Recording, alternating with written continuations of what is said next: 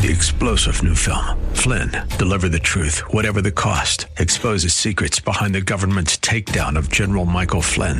Flynn knew what the intel world had been up to. He ordered the first audit of the use of contractors. This set off alarm bells. He told the truth. He was the most dangerous person for Donald Trump to hire. They had to get rid of Flynn. Flynn, deliver the truth, whatever the cost. Available now. Watch it today. Go to salemnow.com. salemnow.com. He came to us in the person of a man that looked just like us. He came down from the mountain where the snow never melts. He came to this earth to live, to die, and to forgive. He came to find us in life, to save us in life from the kind of things that take our lives. That's Pastor Michael Oxentenko, and this is Reaching Your Heart. Here at Reaching Your Heart, we believe that God answers prayer. If you need prayer, make sure that you call us at 888-244-HOPE.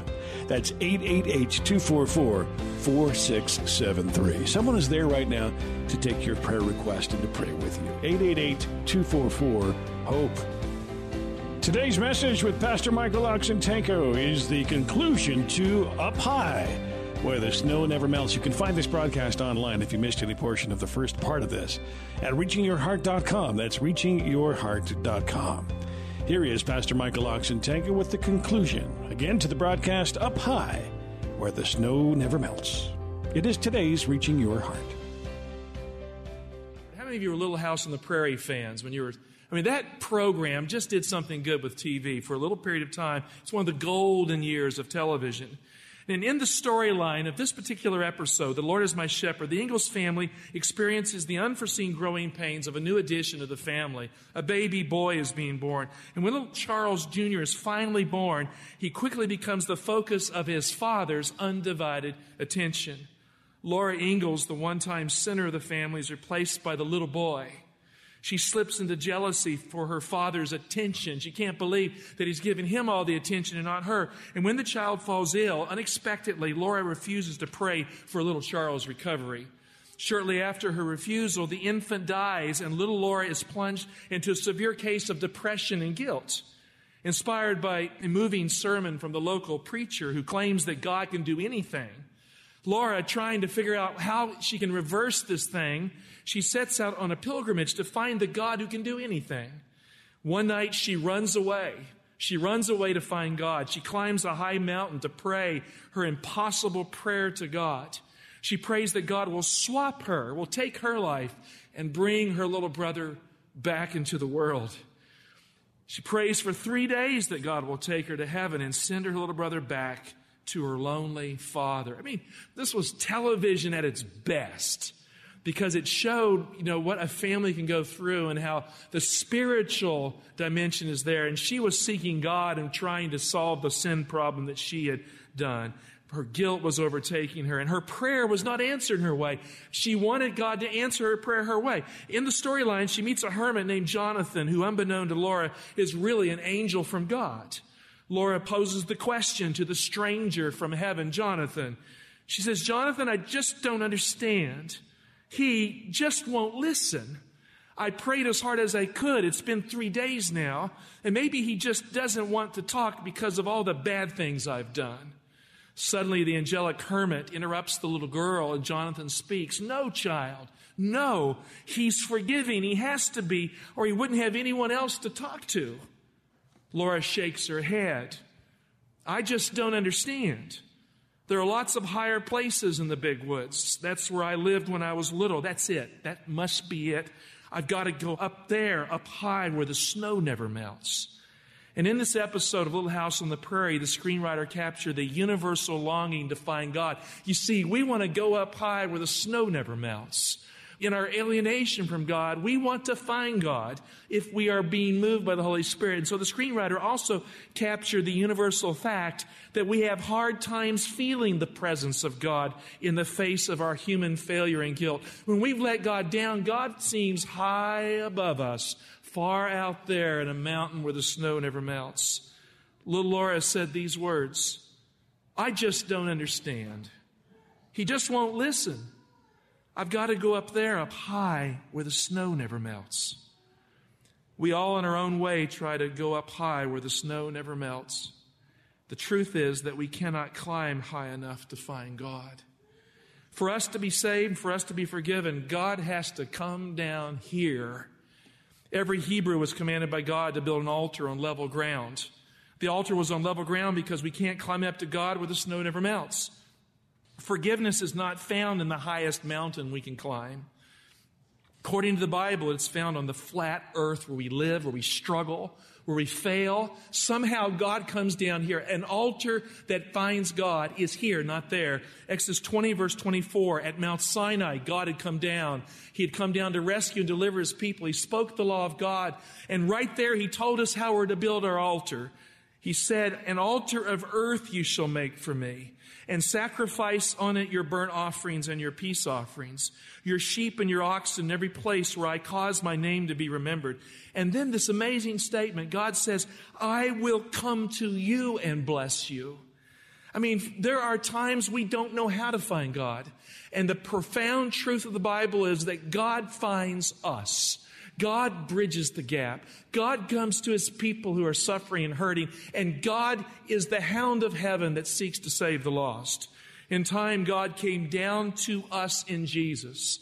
The Old Testament era ends with a glorious appearance of a human being who is God. He came to us in the person of a man that looked just like us.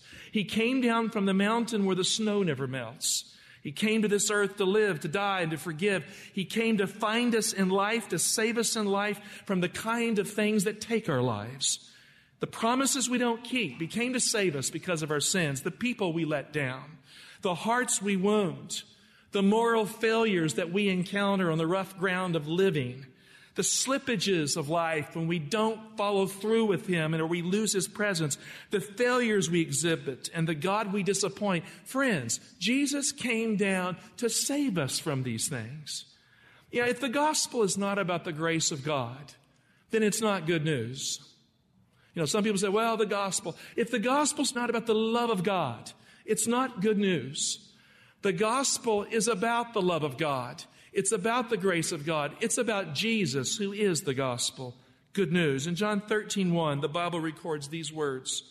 Now, before the feast of the Passover, when Jesus knew that His hour had come to depart out of this world to the Father, having loved His own who were in the world. And this is one of my favorite little statements in the Gospel of John. It says, He loved them to the end. And that's not the kind of love that picks and chooses when He hangs around. It's not the kind of love that says, well, I've had enough of you, I'm leaving town. It's the kind of love that says, I'm going the distance with you. No matter what it takes, I'm going to save you. I'm going to love you to the end. And the end, in the context, is His end. He loves us till there's nothing left to give. Verse 2, and during the supper, when the devil had already put it into the heart of Judas Iscariot, Simon's son, to betray Him, Jesus, knowing that the Father had given all things into His hands. And that means forgiveness, friend. I mean, God had given Him the right and authority to forgive us and raise us from the dead. So God had given all things into His hands, that He had come from God and He was going to God. He rose from supper, laid aside His garments, girded Himself with a towel.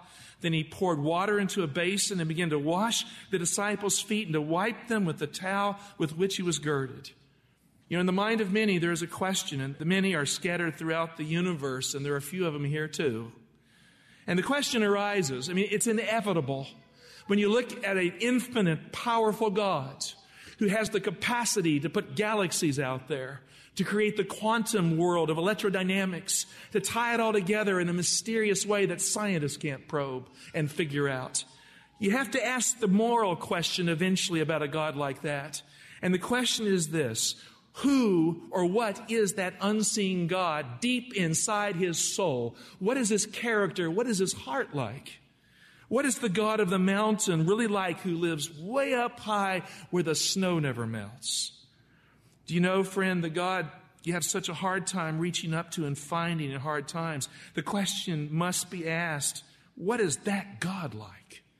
Where is the God who seems to not listen or understand when you fall or face your sin, or you come to grips with a fault of character, just seems to hang in there with you, or you lose someone in your life that you don't want to lose? Where is God? Who is He like? Can he relate to what I'm going through? Where is the God of the mountain who lives high beyond the eye that fills with tears down here on level ground? Can he cry? Can he sympathize and empathize? Can he be with me and really feel it? In the Gospel of John, he bends down low to wash our feet. He weeps at the tomb of Lazarus. He walks the dusty roads with his disciples. He finds a woman at the well. He is the hound of heaven in hot pursuit of his children. Yes, the God way up there bends down in John 13 and washes his disciples' feet. He loves them to the end. In the Little House on the Prairie episode, the angel Jonathan told Laura, "No, child, no. He's forgiving. He has to be, or he wouldn't have anyone else to talk to." Paul put it this way in Romans 3:23, "All have sinned and fall short of the glory of God." That means we're all born at the bottom of the mountain, groping for a God we cannot find high up where the snow never melts. Ephesians 1:7, Paul completes the thought. In him, Jesus, we have redemption through his blood, the forgiveness of our trespasses, according to the riches of his grace, which he lavished upon us.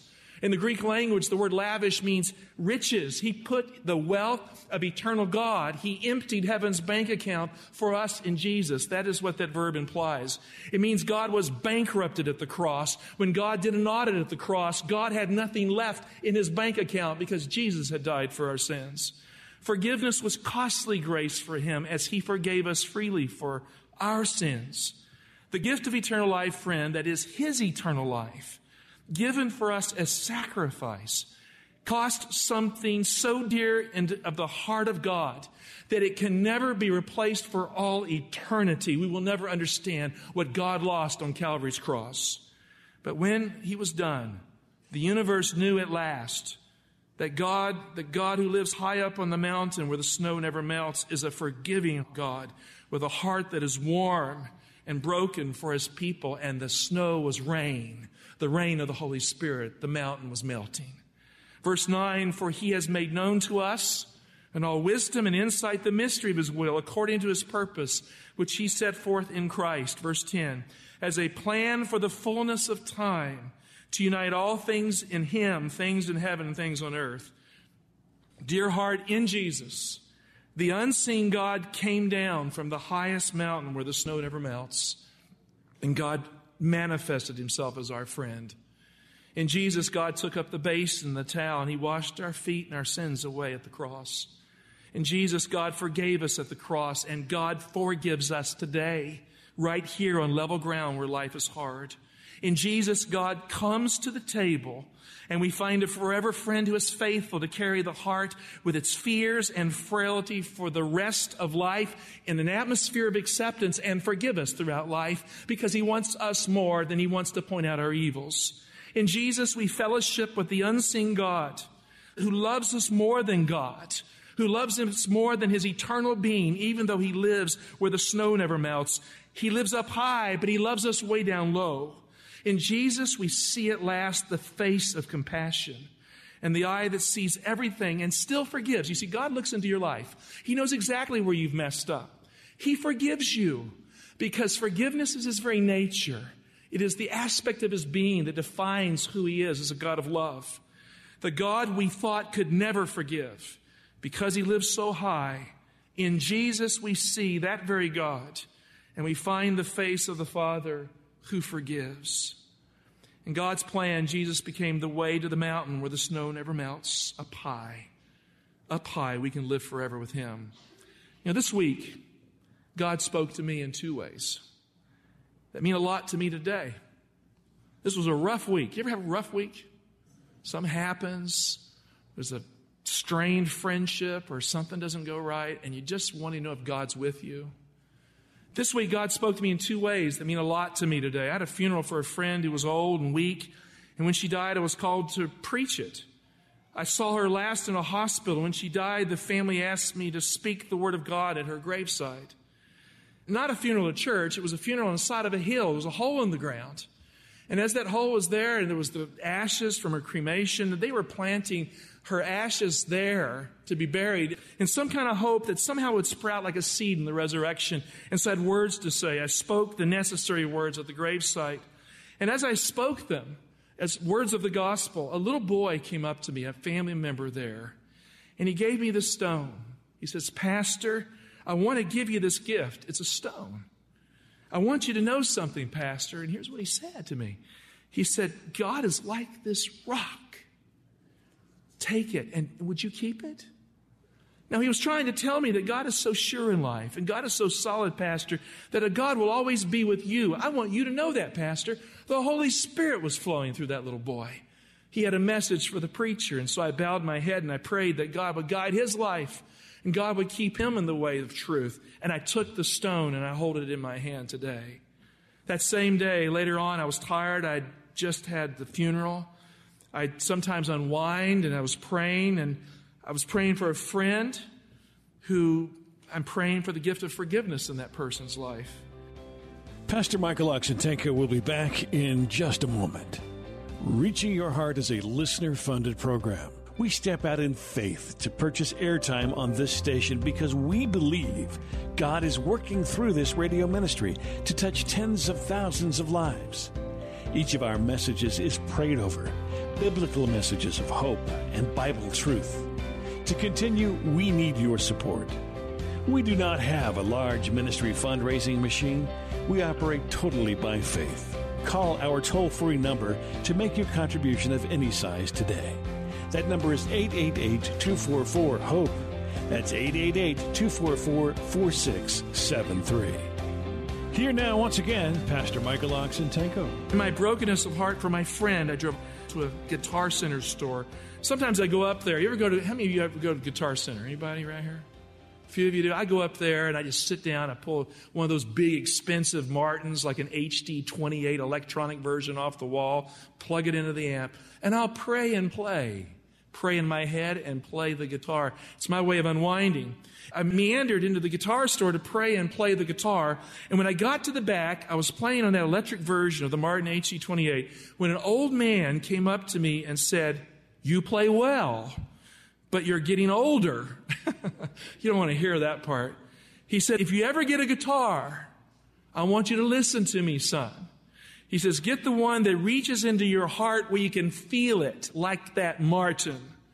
And it sounds right inside your head.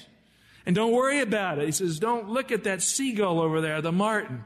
Because in the end, what matters is what's in your head and your heart, how it sounds inside." Now, he went out of his way to give me that kind of advice. I was kind of stunned by it. I was impressed, in fact, that a man of older years would point out that I'm getting there and that I should take precautions to get there in the right way. And so I asked him the question, and I said, "Sir, who are you? Why did you come here? Are you feeling okay?" And he said, "Not really." And then it became evident. He says, "I'm not feeling okay. I'm alive, and I should have died. I'm a miracle. NIH saved my life from cancer, and I can't figure out why I have these extra years of life." He says, "I'm struggling. I should have died much younger, and others have died before me. I asked my rabbi why God let me live, and my rabbi said, 'Your life was saved so you could do good for others.' And yet he said, that doesn't seem good enough. It seems like there's an emptiness in that admonition. There's something else I need. I feel alone, and there's something missing in my life, Pastor." He said, "I don't know why God allows my wife who is dying to suffer as she does. So I'm here. I'm asking questions here. I don't know why so many people hurt in this world. In my family, there's been a lot of hurt going on. I come from a line of people who have suffered in the Holocaust. I can't explain that. I can't come to grips with a God who would let millions of my family and of my race die like that. And the hatred in the Middle East," he says, "I can't fathom it. Where's God?" And I told him about the Middle East a little bit. I said, there was a spot 2,000 years ago in the Middle East where a righteous Jew like you was condemned by the Romans and banished by his own people outside the gate. And he died at the summit of the Mount of Olives for the sins of his people and for the sins of everyone else too. I said, and he asked the question, my God, why have you forsaken me?" We don't have answers for all of this. At that point, I shared with him my personal experience of God's forgiveness and grace. I shared with him how God found me at the age of 15. I prayed a prayer, if there's a God up there, guide me. And God miraculously guided me to a boarding school in North Carolina where I met my biological father 2 months before he died. And I learned my father had been praying to find me. My father had accepted Christ. He was now trying to bring Christ into the lives of children. He knew where they're at. And I asked him, I said, what do you make of that? He says, that's a miracle. I said, yeah, it's a miracle. And he says, no other way to explain it. I learned that from my father that God could forgive. And I told him that Jesus Christ, I said, sir, Jesus Christ was the guardian protector of your nation in the Old Testament.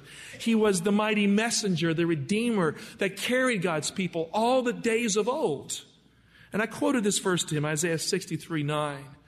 In all of their affliction, he was afflicted, and the angel of his presence saved them. And in his love and his pity, he redeemed them. He lifted them up and carried them all the days of old. He was listening to me. We were engaging about Jesus in Jewish terms.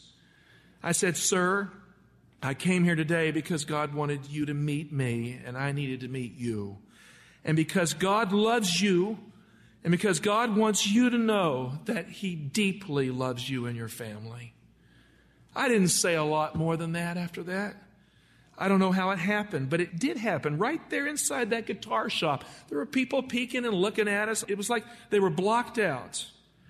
The God who lives way up high where the snow never melts found an old Jewish man, wise Jewish man in a guitar shop.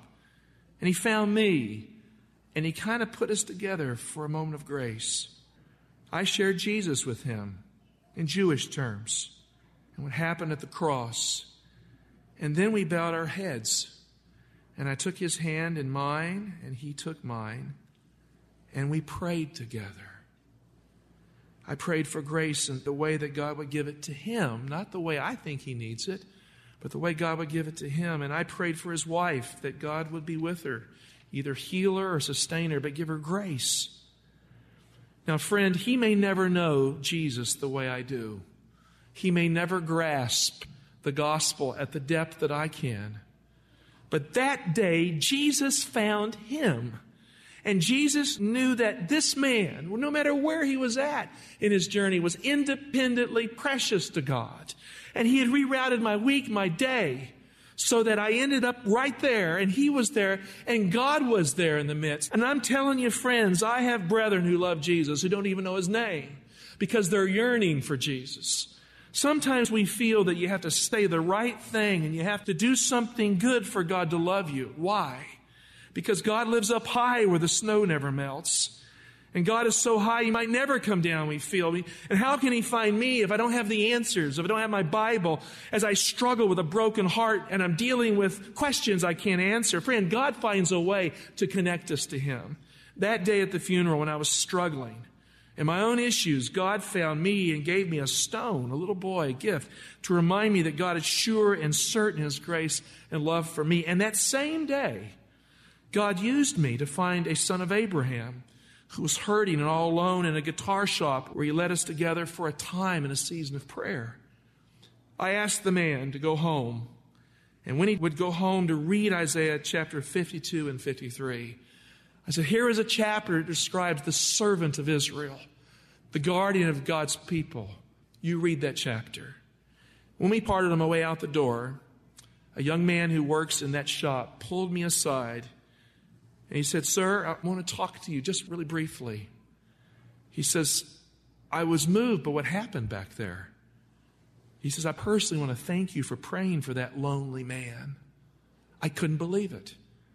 He said, it really touched me. And then this is what I said to him. What else could we do? He needed love. What else could we do? The young man didn't know that I needed love too. It is in giving we receive. It is in forgiving that we are forgiven. It is in loving that we are loved. You know, people sometimes struggle. How can I have my needs met in the church? I feel like people don't forgive. I don't feel like people love me. I don't feel like people need me. Friends, it's in giving ourselves that we receive. Jesus was poured out on the cross of Calvary. Christ's need to save the world was met. And in the resurrection, he was justified. And we are too in him. In our search for grace, God finds us. And God searches out the soul that can never find him or his grace, because what else would a forgiving God do for all his children? In Jesus, we have the gift of life. And we have the assurance that our sins are forgiven as the gift from the God who lives high up where the snow never melts. In Jesus, we find at last that his heart is warm and that God himself is love. Well, that will conclude Up High, where the snow never melts, with Pastor Michael Oxentenko. Today's Reaching Your Heart. Remember, you can find it online at reachingyourheart.com. Thanks for joining us today. Are you fascinated by the prophecies of Revelation? Have you wished you could understand prophecy better? Do the symbols of the Bible's last book baffle you? God's Last Altar Call is just the book you need. Mark Finley clearly explains the events soon to unfold in this world. Be sure to call today for your copy. 888-244-HOPE. That's 888-244-4673. The book is yours for a donation of any size. Thank you for your generosity. Your donations keep this ministry on the air. Again, thank you for your support. 888-244-HOPE. That's 888-244-4673. From everybody here at Reaching Hearts Ministries, we want you to know that we do pray that God is reaching your heart.